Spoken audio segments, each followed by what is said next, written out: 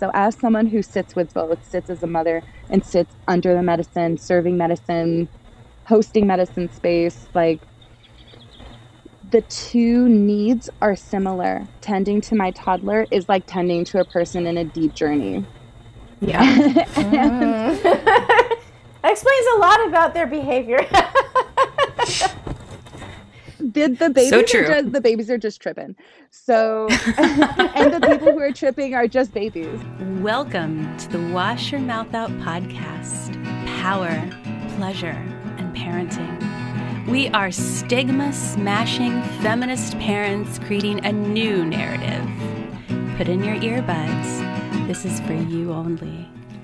This is the place to be entertained, empowered, inspired, and feel seen while you're raising small humans. We are your hosts, Morea Malat. and Madison Young. Wash your mouth out! Today on Wash Your Mouth Out, we have Michaela Delamico. And Michaela is just an incredible creator of juicy Instagram and TikTok, beautiful inspiration and education on so many things. But I think we're probably just going to let her talk about what she does herself. But the way that we came to Michaela is because Madison and I were kind of brainstorming, like, who do we want to have on? This was actually way before we had our little hiatus. And I was saying, I'd really like to, we had talked about some things that were, kind of challenging topics. And I thought, I wish I knew someone to talk about magic mushrooms and parenting. And I've never heard anyone talk about those two things together before. And I said, I don't know if there is that person. And Madison said, wait, I saw this person on Instagram. And then, so we both kind of been following you. So tell us about you and what you do. Thank you for that. I'm glad you caught me because I've been pulling a little bit away from as much presence on IG. We moved recently to a 3-acre property that needs a lot of attending to, and it's been nice not spending as much time on my phone, especially with a toddler. But my name is Michaela Delamico. That's a pseudonym that I use. It means Michaela of the Mushroom. My platform is Mama Delamico, so Mother of the Mushroom. So I think that's really it, right? Is mothers connecting with information, education around not just the righteous relationship that we have with these medicines in a consumption relationship, but also in a cultivating relationship, in a stewardship relationship, and in a leadership role within the psychedelic community. And this is a role and a responsibility that mothers and matriarchs have low key held since the dawn of time. And it's interesting because mushrooms have been largely marketed back to us in this moms who microdose kind of way.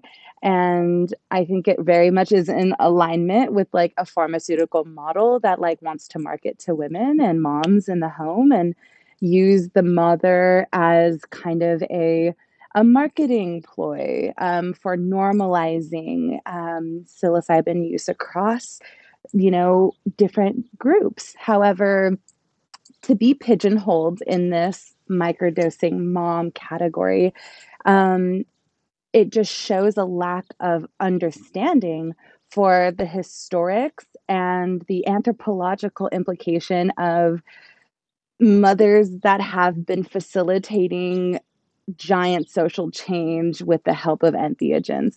So my platform and like my overall sense of things, and it absolutely includes reproductive care and womb wisdom. I call the mushrooms these days mushwooms because they have also like a parallel nature with the mystic nature of our own body. And there are a lot of parallels between how mushrooms function in the world, in the soil, and how mothers function in the world within community. And so, regardless, um, all of the moms that are worth, their salt in the space of psychedelics, like they are cultivators, they are facilitators, they are educators. I mean, there is such a rich body of folks that work with psychedelics and have kids. I mean, that's just the bulk of the people I even function with these days are people who have children and are also these folks that are deeply rooted in the transformation of human consciousness. And I really just feel like if we're going to use stoned ape hypothesis, 30,000 years ago, these like pre-human animals ate the mushroom by accident and over the course of a couple thousand years evolved into the modern Homo sapien today. If you write women and birthing people out of that equation, it falls out from the bottom. You can't have evolution without birth. And so really it's just to help people remember, like, we're more than just consumers. We literally created the species with the help of mushrooms. And this next big leap in evolution is going to have everything to do with people who give birth eating mushrooms and growing children with mushrooms in their system and breastfeeding and then parenting with mushrooms as allies. And honestly, all of the other earth medicines too, like ayahuasca and tobacco and cannabis. So that's a big speech, but that's basically the thesis of my work, is that we're more than just consumers, that we are creators in the space. We've always been in allyship, and parenting while with plant medicine and earth medicine is nothing to be demonized.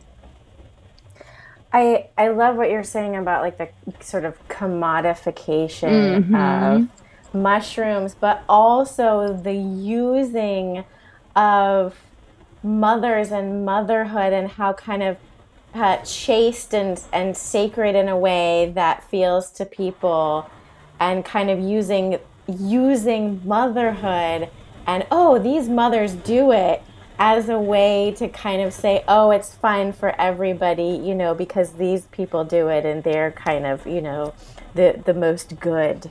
That's a specific kind of mother that they are. It's a very specific kind, and a specific kind of good, and it's of course reminiscent of what has happened with cannabis.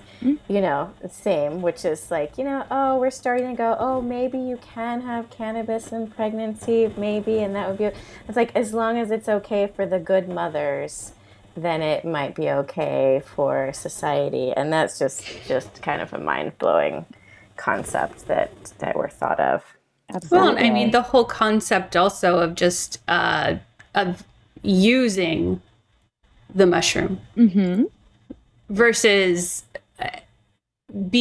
having, again, I mean, I think with any kind of earth medicine, I mean, I don't consume, but I talk to the trees. I talk to the roses. I don't always need to digest or consume to like sit with, feel the vibration, listen to the messages that they are giving me. And mushrooms have so many messages, right? So if we can work in symbiosis with mushrooms, like how are we working with mushrooms or with cannabis or with the earth, because we are the earth. So, just returning back to those messages instead of us being separate, and how can we commodify and consume and sell and digest, without having relationship to. Yes. And it makes you wonder, the folks who might be in promotion of a kind of sales culture of microdosing, that I have experienced mushrooms in multiple ways and realms, and it just seems to me that folks who would kind of commodify them in that way haven't really experienced that communication. Because it's just such it's like that energy is such a very different energy from throw it in a pill and go buy it from your doctor. You know? Yeah, I know that this microdosing model, I think, is actually ripe. It's super ripe for like a pharmaceuticalization of the whole mushroom and the intelligence of the mushroom, because not only is there a wild disconnection from the whole mechanism, the whole spirit, the whole, environment of the mushroom itself into this like tiny tic tac, but also the regiment of which is often prescribed by someone who's, say, a microdosing coach, for example. It's, a recommendation to do them every other day for X amount of time. And that is a financial security for a microdosing company, for example. If I can push a 3-month regimen on someone and charging them $150 every month, we're looking at a $500 protocol for which the actual mushroom itself was practically, the amount that $150 would give you if you just did that for yourself would give you over a year's amount of capsules. So it's like, there's money to be made at every point, and microdosing companies are definitely like showing up, and I have a lot of criticism for that, because my desire is to bring people into better relationship with the mushroom themselves. And there are layers. Not everyone's meant to be a cultivator, but that gives, and as you were saying, Madison, like a whole different kind of relationship where it's not a consumptive relationship, but it's a nurturing relationship. And when we say, oh, I serve the mushroom, it's like, does service mean you give the mushroom to people, or you literally serve the life of the mushroom, and whether that's in its physical body or in its spiritual presence through its teachings and its original instructions. So to serve happens in more directions than just to the consumer. We also are here to serve the aim of the mycelial web, because it has an intelligence far beyond where we are, and the symbiosis that we can create with an entity as powerful as the mycelial web that is billions of years old, it will serve us in the long run, and also help bridge the gap with what is the point of humans on the planet, because there's a point to us being here. There is a reason, and there is we're not a menace to the land. We are like efficiency makers on the land. Like, we're actually here to serve the land and be in relationship with the land. And this disconnection in self-servitude, like, I'm going to eat this mushroom so that my life can be better, because I'm like super depressed, and I like all this shit has happened to me in my life. So I want to eat the mushroom so that I can feel better. And that's a noble aim. But I think we're missing the larger picture. We're here to serve the mushroom and eat the mushroom and be in the spirit of the mushroom, because we're here to be a better participant in the whole world, in the whole community, which is why I love the technology of motherhood, which is why I think motherhood and birth can be such a magical principle, is because there's this like large initiation into a much wider web of a kind of consciousness, which is everyone who's ever birthed ever. You are now part of this like underground network of people who've gone through this powerful initiation, and it opens up a certain level of like primal faculties within you. Same thing with the mushroom. Like, when you've entered this full-blown experience and know the mushroom, like, you can't unknow it. And yet, same as in motherhood and same as in psychedelic integration, how do you water the garden? How do you every day like feed what you've learned They are very parallel. So as someone who sits with both, sits as a mother and sits under the medicine, serving medicine, hosting medicine space, like the two needs are similar. Tending to my toddler is like tending to a person in a deep journey. Yeah. That explains a lot about their behavior. The babies So true. the babies are just tripping. So and the people who are tripping are just babies. Yeah. Yes. I will leave it there, but you know, the intersection of motherhood and mushroom keeping is as old as time, and the models for which mushrooms exist as resource sharing, resource giving networkers, and the ability to share information and data on this grassroots subterranean level is how I see a lot of mothers also operating. Like, this platform that you've created is like a node of knowledge and information that gets woven and shared that now I get to tap into and then get to tap out of when the time is right. And so we are being mushrooms. The more we sit with motherhood and the more we sit with the mushroom itself. So yeah, thank you for being open to this kind of dialogue, because it's not just about eating the mushroom. It's about like becoming like them and learning to be like them. That is going to be the most helpful for people. I love the idea of, you know, when I have partaken in, you know, whatever dose, that I'm not like, how you said, like just getting something out of it, taking something, but to me it's more like the way that some of us like go on a hike. It's like I've become disconnected. I need to connect again, and I'm not using it for connection. I'm just like showing up to say, yes, I'm here. I want to be connected again. And in our society, it's just, you know, sometimes that needs to happen over and over again because there's so much pulling us to be disconnected. For me, I would say, you know, that's the only mushrooms are the only entheogen that I have ever partaken of, but it's just a completely, even as compared to like other plant medicines that I've experienced that are not entheogens, there's this like sacredness, this motherness that is kind of hard to find in any other way. But you're right, when I compare it to like the interconnected network of mothering people in my life, it feels a lot like that network. And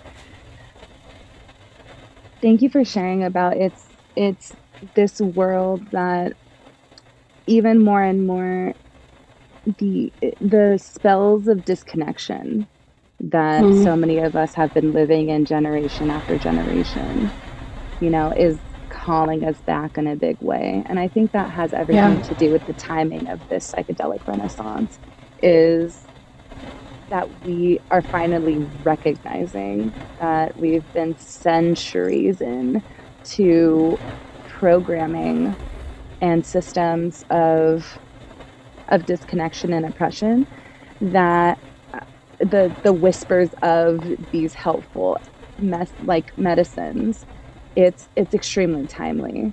And especially in a world where we're getting rocked by new information day in and day out, it's important to stay rooted and connected to like what's true, what's the ongoing truth. And I think mushrooms have this endearing truth about them that they can relate to you, and that can be an anchor for how people move through the world. Like, they change their autonomic nervous system responses sometimes, and that's a powerful thing. Many people who have trauma are really stuck in a reaction, even when there's no perceived threat all around them. So when you learn, as you're saying, that like softness, that mother-like presence when you are with a, you know, even a low dose or a high dose of mushroom, then you can take that feeling like with you into a world that seems very unsafe and still feel very much held. And I really love that quality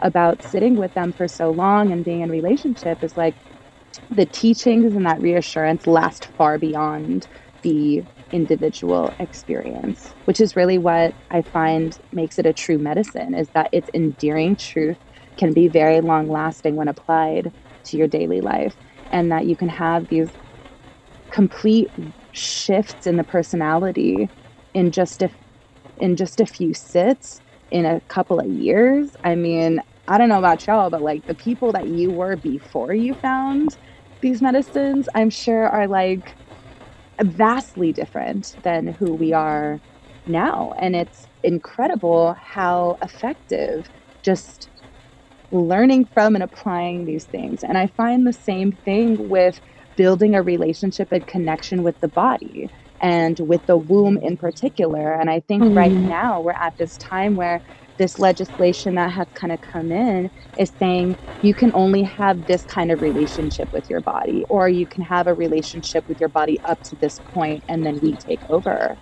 And that enduring truth that we learn with mushroom, or that enduring truth that we have when we have been connecting with our body for a long time, we know that that's not right. And I mean, it's amazing that there's this like outpour of grief and there's this outpour of anger, and that's a completely righteous response.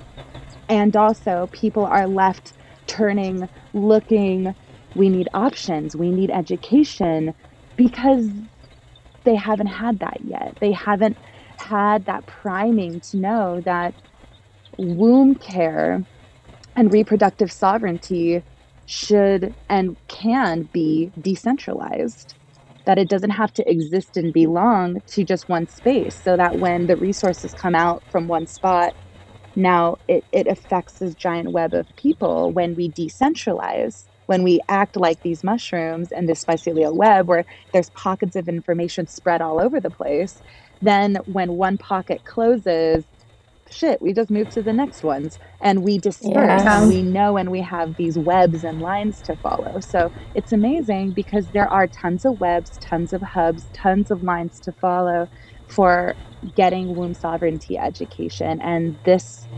conversation, I pray, can be one of those hubs for people, because this is not the end of the world. There are massive implications, but we are being asked to build our own system right now, which it's very, very exciting to be able to do. I think you are certainly showing up in the right place at the right time right now with this, for sure. Thank you. Around that decentralization of wombs and womb care, I've been surfing the internets for folks talking about herbal contraception and herbal abortion care.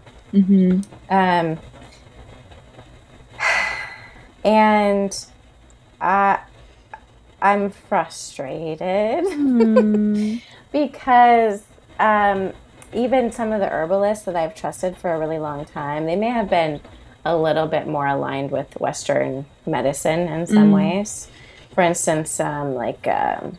Aviva Romm, who I love, who's a midwife and also a medical doctor and an herbalist, and is one of, on the forefront of herbal medicine for bodies who have wombs, came out and said the other day, never use herbal medicine for contraception or for abortion care. And because it's not perfect, it might fail, and that might put you in like a bad medical position. And I'm literally seeing most of the herbalists I follow around women's medicine saying, don't use herbs, don't use herbs, don't use herbs. And what I come back to is like, as a lactation professional, I have just seen how when we centralize everything to like the formula industrial complex, and And that gets, by whatever government or capitalist failure, torn down. We are left to fend for ourselves and back to our communities again. Right. So, you know, if all we have are these pills that come from these manufacturers, then we are still beholden to only that, if that's all we have. Right. Yeah. Madison, did you want to maybe chime in before I start going?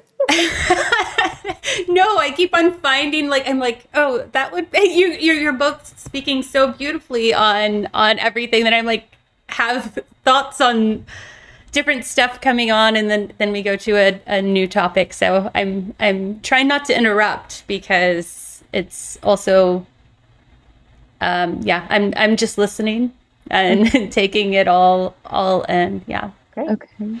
Yeah. I see their position. I mean, I see where they're at. There is no certification for herbalism, but there are stringent models for which herbalists have to function if they want to remain in their professional standing, if they want to continue their product line. I mean, people will stand in a certain place to preserve and defend their position. And so I see for many mainstream herbalists and herbalists that, you know, also many herbalists and people who are in natural medicine also have, you know, a Christian background. You'd be really surprised, like, how many high key herbalists and herbal companies have an ideology that is substantiated by Judeo-Christian and puritanical values. So I also see how a person's belief system arriving to, okay, herbs up to this point, or, you know, herbs never used for this application at all, like, they can happen together.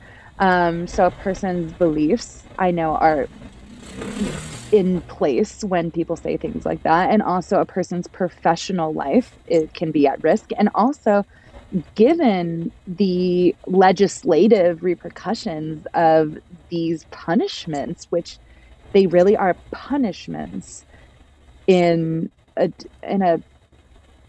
kind of domination system, people are afraid for their livelihood and their safety, and also being seen as an accomplice or a target for being pulled out from being in the network of herbalists and people who care about reproductive justice. So I see for large, you know, for the most part, it is very saddening. But I also see that given there is legal repercussion, I understand why people are pulling back on the abortion education, which it's a double-edged sword, because we need it more now than ever. And yet there is criminality for being the source of this education. And that is what's particularly devious about what's going on right now. And even with my work within the mushroom, not using my legal last name, or even trying to find ways to cloak like my shipping address and things like that, have become increasingly more important, because even though I'm living in California, you know, I'm sending medicine to people that are in states where this is now going to be very much more highly, not just criminalized, but like pursued. And that's a completely different kind of energy. So, my feeling is like, we need this education more than ever. And there are so many helpful plants. And also, how can an herbalist say, don't do it because it isn't 100% effective? It's like saying, don't breastfeed because it might be hard. You know what I mean? And I'm like, every single person has such individualized experience. As a lactation consultant, you know, one way of approaching the body, one way of approaching our child is not going to work for the next child, but is it not worth pursuing at all? And yes, maybe there is a potential that this doesn't completely follow through and you are left in a medical situation, but the same can be said for hormonal birth control, the same can be said for misoprostol, the same can be said for surgical abortion. The same can be said for having a miscarriage on your own. I had a You surgical might. abortion and had to go in a second time and was hemorrhaging. And it's not like it was a perfect situation. You know, I think that when you said that they're not wanting to give the education because it's not perfect, nothing is perfect.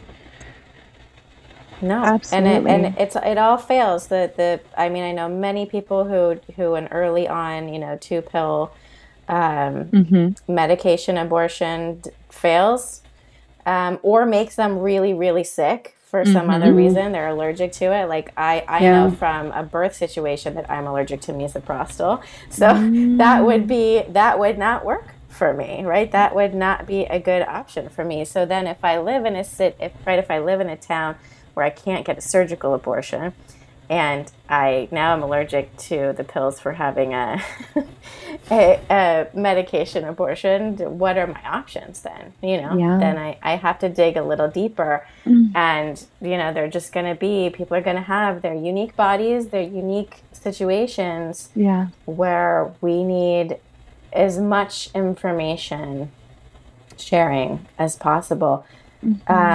Absolutely. Michaela, what are some good resources for folks to educate them? Like, what are the ones that I've come across like a couple, but like things that are not going to get the creators in trouble, maybe.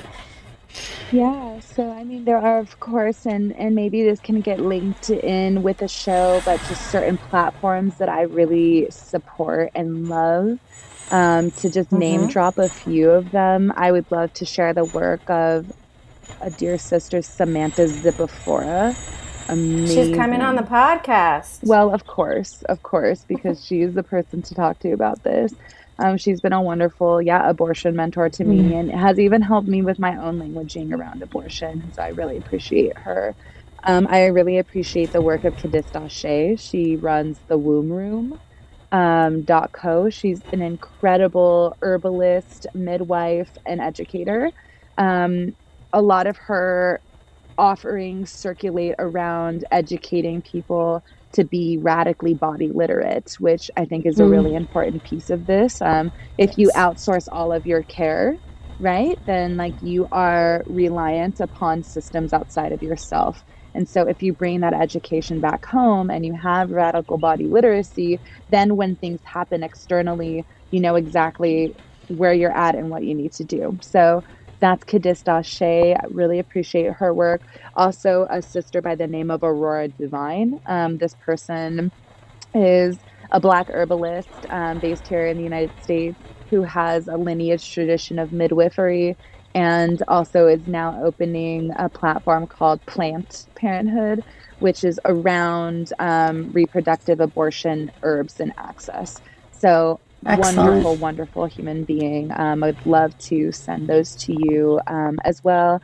Yes. And there's Herbal Dot Abortions as well. She's a great platform too. And I don't know if she's supplying, but she's definitely helping people get in the right way of medicine. And also, I can just she's like the great grandmother of abortion, herbs, and contraceptive information. This is where I first started. Her website is still like all HTML, but have you all heard of Sister Zeus before?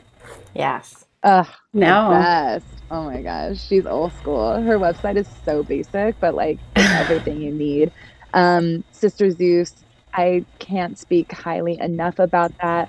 Robin Rose Bennett, she was the only person to ever do scientific experiment on Queen Anne's lace, wild carrot, Daucus carota. I just read about this today. Yes. Robin Rose Bennett, It was a very small study, but she found really wonderful results among a group of people who followed protocols with Queen Anne's lace, which is what I work with primarily. And I think that just goes to show how certain medicines and certain plants really speak to us, and building relationships with them is what's working. I mean, I know people, and I would love to share just some herbal anecdotes and different herbs to just keep an eye for.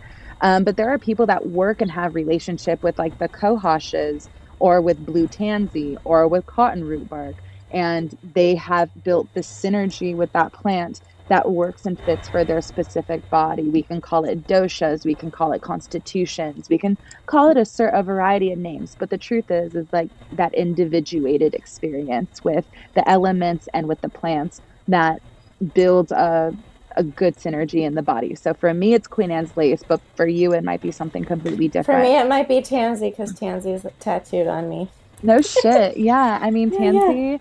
Yeah. Some people say like it's you need it in a very specific kind of regimen, but you know, to each their own personal relationship. And I think that's actually what we're being called to do is right now, not just build relationship with abortion herbalists right now because we need them bad, but to have long-lasting relationships with herbal people and people that have this knowledge and wisdom. Because yeah, sure, maybe when the heat is on, you just want to extract their resources. Like, oh, I need your education right now. Oh, I need your abortion kit right now. And it's like, well, what is that? Well, that is also this kind of like contractual relationship where there's so much pressure on abortionists, herbal abortionists because of the tide, but they've been doing this work for a very long time. And decentralizing your womb care means building relationship with the people that are also serving in this way. And so the big call out is to not just learn about these particular plants for these particular uses just because it's right now, but to create lifelong enduring relationships with these plants because many generations from now, our progeny will also need this information and education too.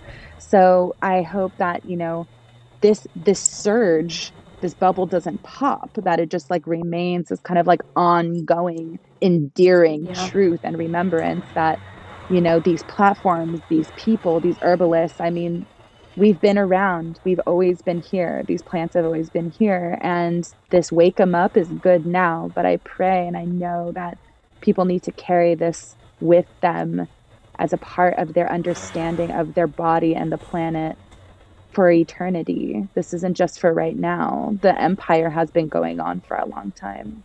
And I hope that this empire doesn't last for very much longer because I can't stand this shit. But we will be here for a long time. Something you said that I read in one of your posts was actually something that keeps coming up in some of my favorite thinkers right now, which is, you know, this empire is like any other empire. It's gonna fall at some point. This might just be that last gasp, you know, of like trying to hold on to whatever is left. And I think, you know, if you just look at what the world looks like, the world has become brown. And so this empire is like, has lost what it thinks it wants. And the last gasp now for this empire of white supremacy is this: can I take your womb control from you? You know, that's going to go across all the colors of people, and it does seem like a last grasp to me, like to that grasp for control. And I'm trying so hard to think positively as possible, because it's just gonna do me no good to think negatively.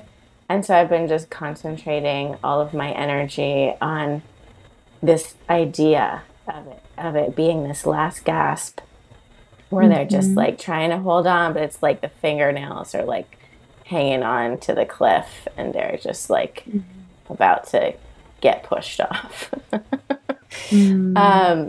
And I just, I think it's just going to be us coming together and sharing, and then to go back to entheogens, like we're just going to have to tap a place which is deeper than what we have tapped, which, like, if you see this new law comes out, right, or lack of law, really, like lack of federal protection, and I think a lot of us thought we will be in the streets burning shit down, and we all just kind of were too tired. Yeah. We're all just like really fucking tired. Right. And so And we I don't need know to, if like, any of us are surprised anymore. It's No. like every morning I look at the headlines and it's like, this is freaking devastating, but I'm not surprised anymore. You know, it's, yeah, it very much feels like and it has for a number of years, the Tower card of this. Now it's time for it all to come crumbling and for us to build again. I mean, maybe something even better than Roe versus Wade can emerge, because I have heard that it was becoming antiquated and that there were that it could have been better. And so maybe something even better can emerge. I know that like legally there is a possibility for a better protection than that, like an actual codified law, which would be much better. But even with that, like a change in regime, and then you rewrite the law. So it's like, if it's all law, then, and I think that like brings me back to like where we were in the beginning with what Michaela was saying with, you know, it's like we have to have sovereignty over ourselves aside from the law. Yeah. You know, we can't go like, I can't because of the law. There has to be a different relationship there that is not about looking to those outside governing forces to you know, like, we just don't need to do that. We just don't need to go, oh no, I can't get an abortion now. I can't take care of my body now because they made it illegal. You know, that we can't succumb to that idea that it's all about other people making laws for your body. It's interesting too. There's a great book that has been very much on my heart and has kind of come into like my scope of awareness, called Caliban and the Witch. And it's by... I'm reading it right now. Well, there you go. It's an Italian feminine Marxist named Silvia Federici, and very much talks about like land sequesterment and primitive accumulation in a pre-capitalist world, and how women's bodies became very much legislated in order to, you know, through the witch trials and like through witch hunting, in order to accumulate the initial capital needed in order to shift from like feudal Europe into capitalism, which it's really interesting because everyone is like, how did we get here? Like, how did this all begin? And she like really traces it to like this particular moment in European history, which also very much lined up with the conquest and like colonization of the Americas, and also the slave trade happening all around the same time period. So this, as you said, Madison, like when we see these things, it's not surprising. And it's because this legislation may be the final, you know, clause sinking in to hold on to a dying empire, but it's also the continuation of a very long history of de-sovereignting and like removing people from land, people from their body, and people from their own reproductive agency. And unfortunately, in those systems, largely like the citizens were like protected under like a certain kind of like wealth relationship. And right now, the way that the regime has kind of encoded all of us to lose a sense of sovereignty is by getting birth certificates, social security numbers, and like creating this dependency system on the empire. And so for all of us to say, well, fuck that, I'm gonna do some illegal shit. And like, sure, we all have to do that. But in the eyes of this empire, we are subjects of it. And that's what gives it the right to exact these things. So there is a lot of like tug of war in our spirit. I know I'm a human. I know I'm a person. I know I'm being. I know I'm sovereign agent of my own reality and existence. And yet, from the moment that we are born, we are signed right up into citizenship. We're signed right up into a giant corporate entity, which now we are basically the employee of, which they stipend money from us all the time. Every year they do. So it's really interesting because I know as spiritual agents of this reality, we are sovereign, and yet we are sovereign beings that have been signed up and indoctrinated, like literally in doctrine, like in documents of an empire system that sees us as little more than what they see us as. So this is what entheogens are very helpful with us seeing, recognizing, and returning to like the essence of our sovereign and spiritual nature, and to be able to see that we are sovereign agents that are now currently signed up in this system. And so, yeah, I'm with you. Like, we know that no matter what happens, we need to do what spirit and what the truth of our being is telling us to do, because laws are not always signed up with the morality of the universe. They're not signed up and in alignment with what is the good of all of the land, of the water, of the air. It has very little to do with that. And I even think that this like Christian morality thing as like some kind of basis or foundation for the overturn, it has less to do with that, and it has everything to do with capital accumulation, a population crisis that they are perceiving, and also the desire to extract our bodies for labor, because the more bodies they have, the more power they have. And that's how capitalism gains power and traction and wealth, is by having people in its domain. So if it's able to like coerce people to have children in poverty-stricken environments and environments with low resources, mothers and families that are now crumbling under the weight of poverty. Now we hand off our children to do low wage jobs. We hand off our children to be in state-funded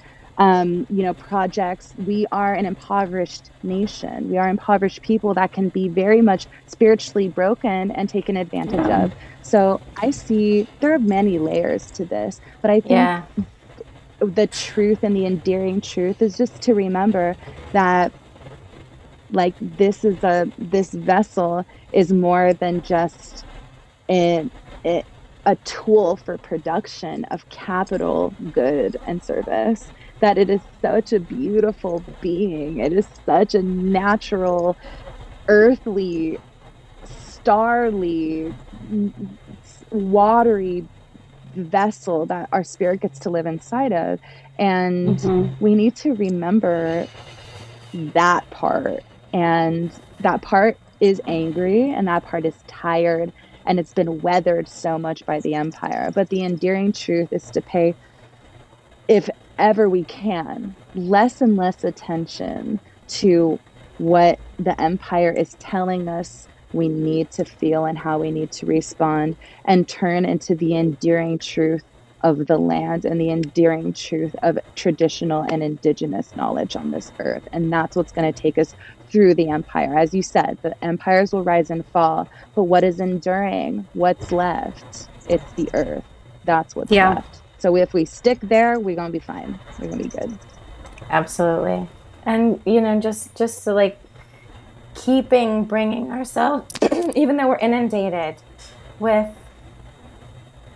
the news and everything that's going on, like to just keep bringing ourselves back to those plants, whether it's walking amongst them, touching them, hugging them, or, being in communion, partaking of them, thanking them for supporting us and helping us as we consume them, to just keep coming back to that as much as possible. I had this like weird thought the other night where I was like, I'm not sure very much of my life is what I actually want to be doing.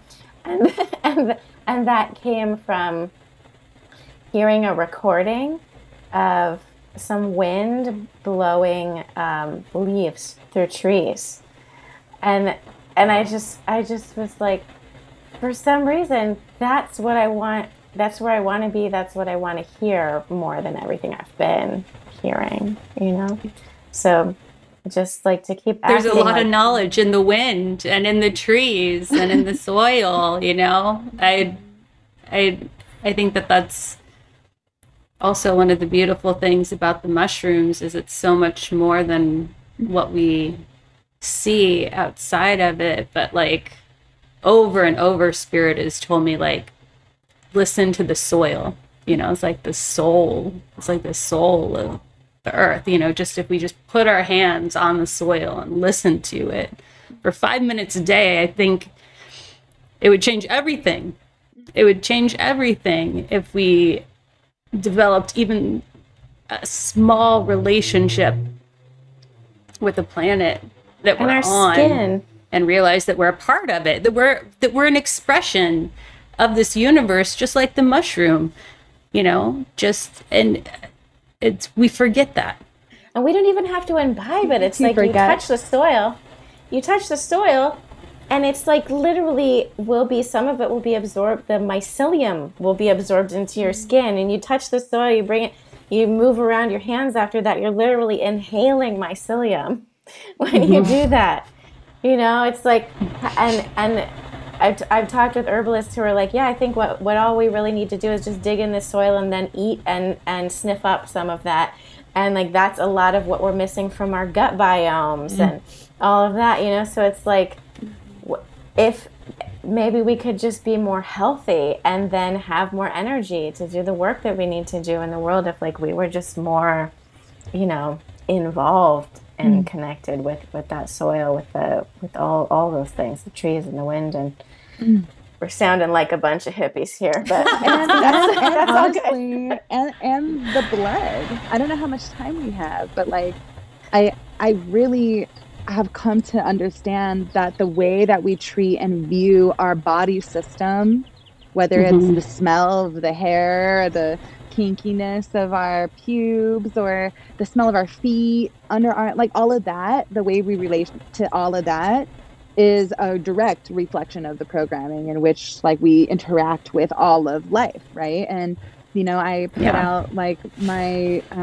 my menstrual sponges, and I've been like looking for sourcing of good menstrual sponges for a long time, and finally found like a really nice one, and like have been talking a little bit more about them. And like there are people in the comments that are like, well, isn't it like super messy? Because in the caption I'm like, what I love about them is that they're really messy. And she, someone wrote, well, I is that a misquote? Like, did you mean isn't messy? And I'm like, nah, it's messy and I like it. It's messy and I get to be with my blood. Like I get to look at it and I get to like experience it and look and smell and like taste and like be with my whole body, all parts of it, in a sacred and loving and respectful way. And if we talk about, oh, my womb is so sacred, oh my God, I'm such a divine being, oh my God, get my menstrual blood away from me. It's just like, how do those even exist?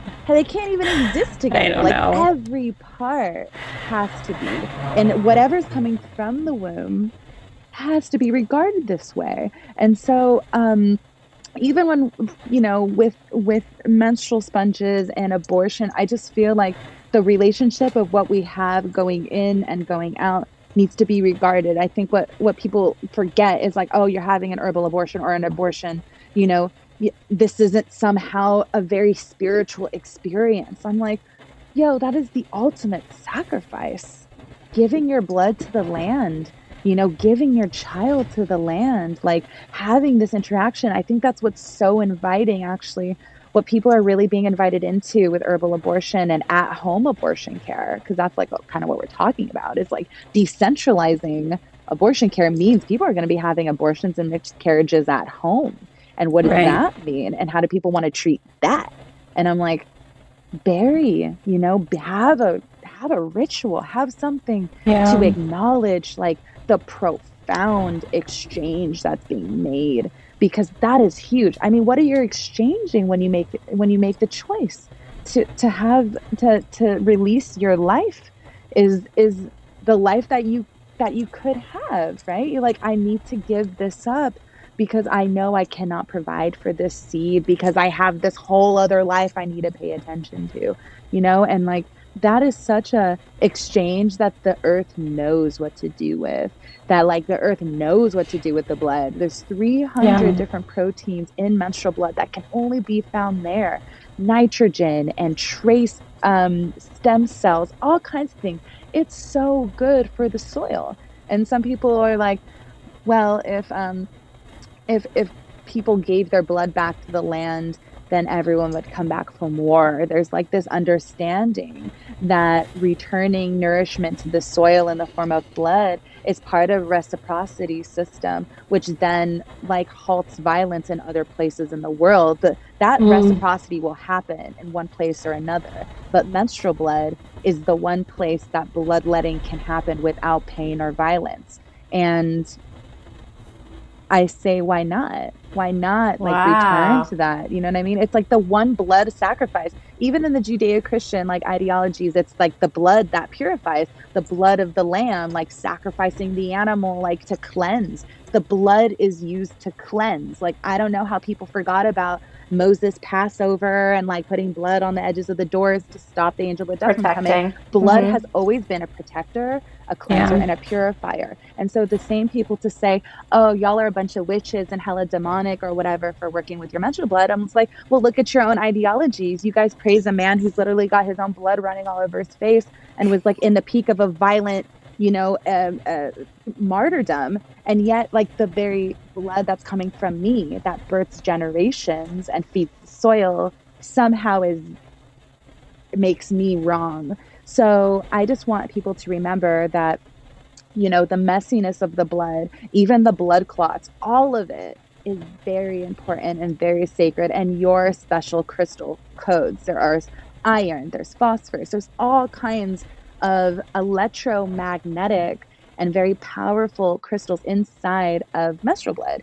And beyond stem cells and beyond protein, it has a unique charge that is uniquely yours. And so working with it, building relationship with it, or having sex with it, having intimate relationship with your body and sex and all of that good stuff with menstrual blood, beyond destigmatizing it, because I think this platform is beyond destigmatizing that part, but enthusiastically like adventuring towards building wonderful bridges and wonderful intimate relationship with blood. I mean, that is above all things. And so, encapsulating blood, capturing blood, I think the mushrooms will also teach us that, as you were saying, the medicine is in the soil, right? Like the medicine is in the mineral kingdom. I mean, there's so many minerals in menstrual blood. Like, how can we talk about caring about soil, but we can't care about our own blood? So the interrelated network of all of these concepts and ideas,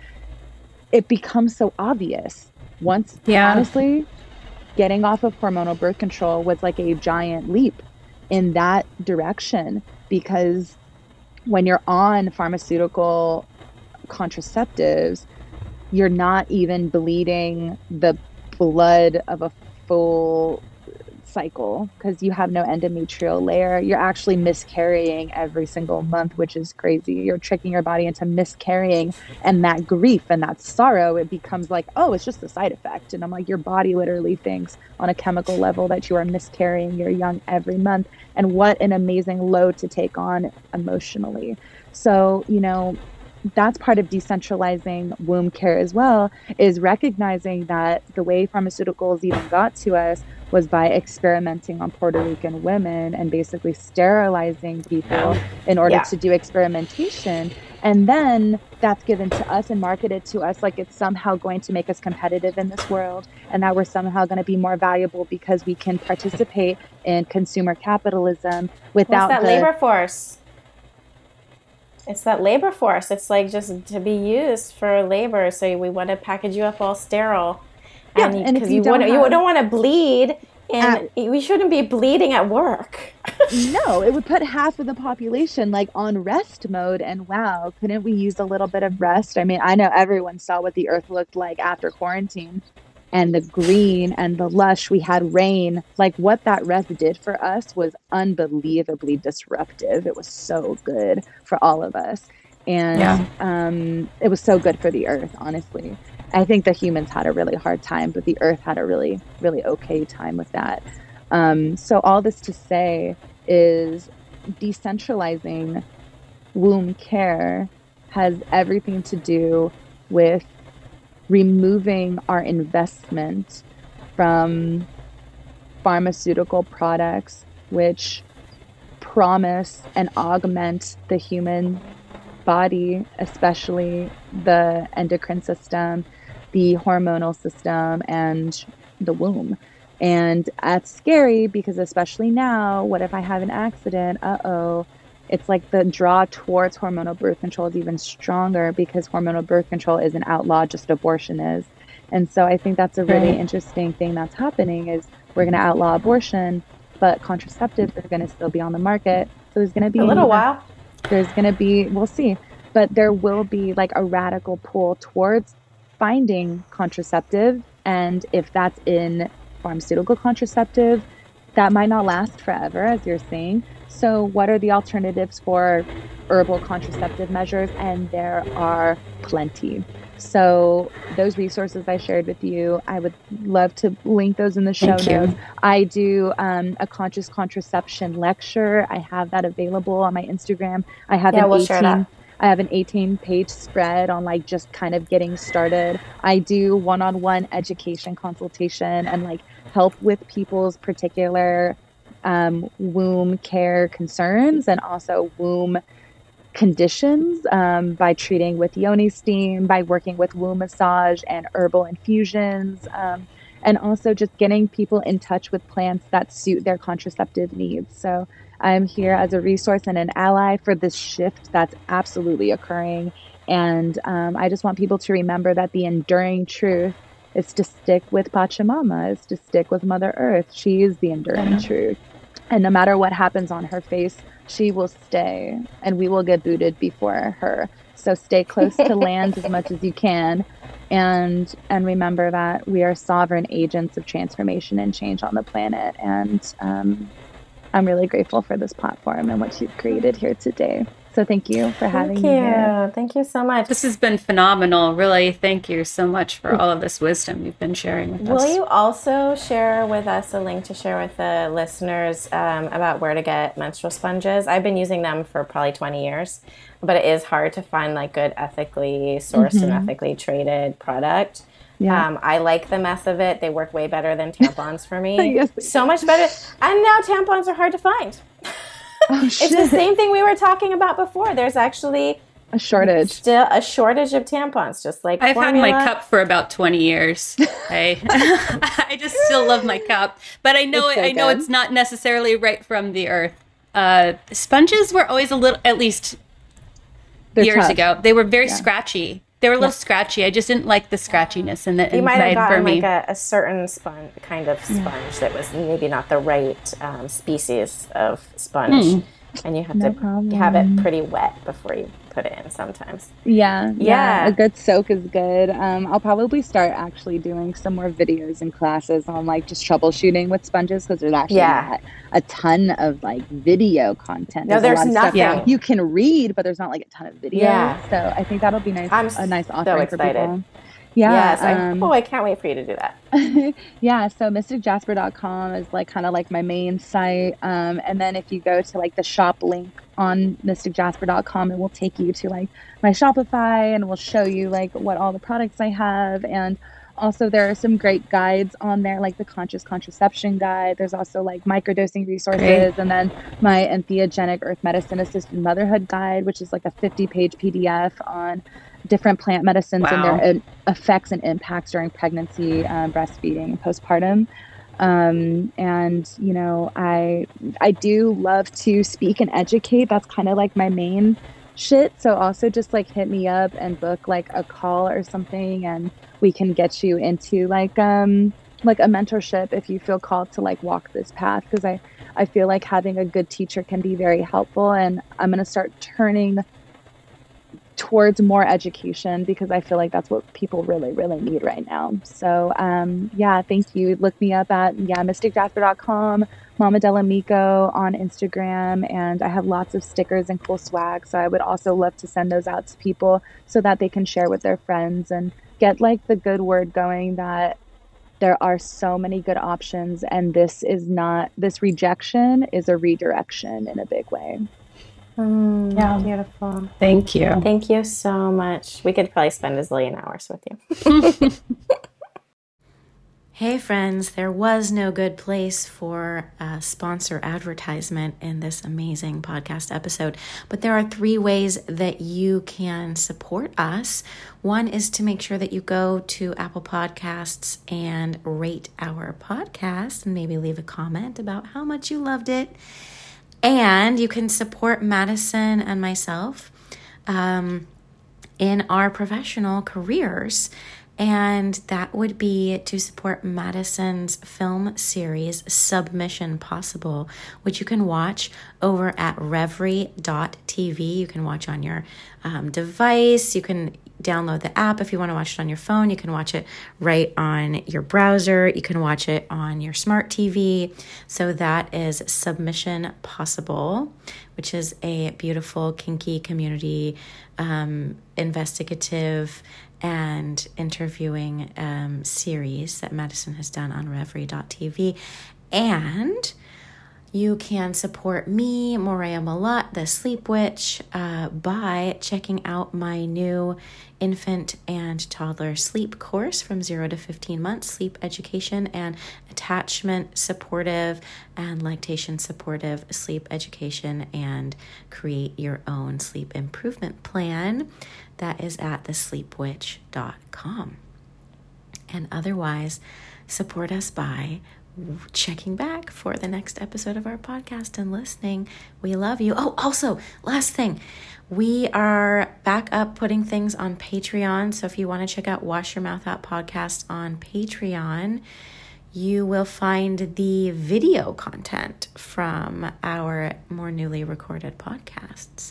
And this one had some pretty cool video content. You've been listening to Wash Your Mouth Out podcast. You can find us on the web at washyourmouthoutpodcast.com. Come follow us on Instagram at Wash Your Mouth Out Podcast and on Twitter at Mouth Out Podcast.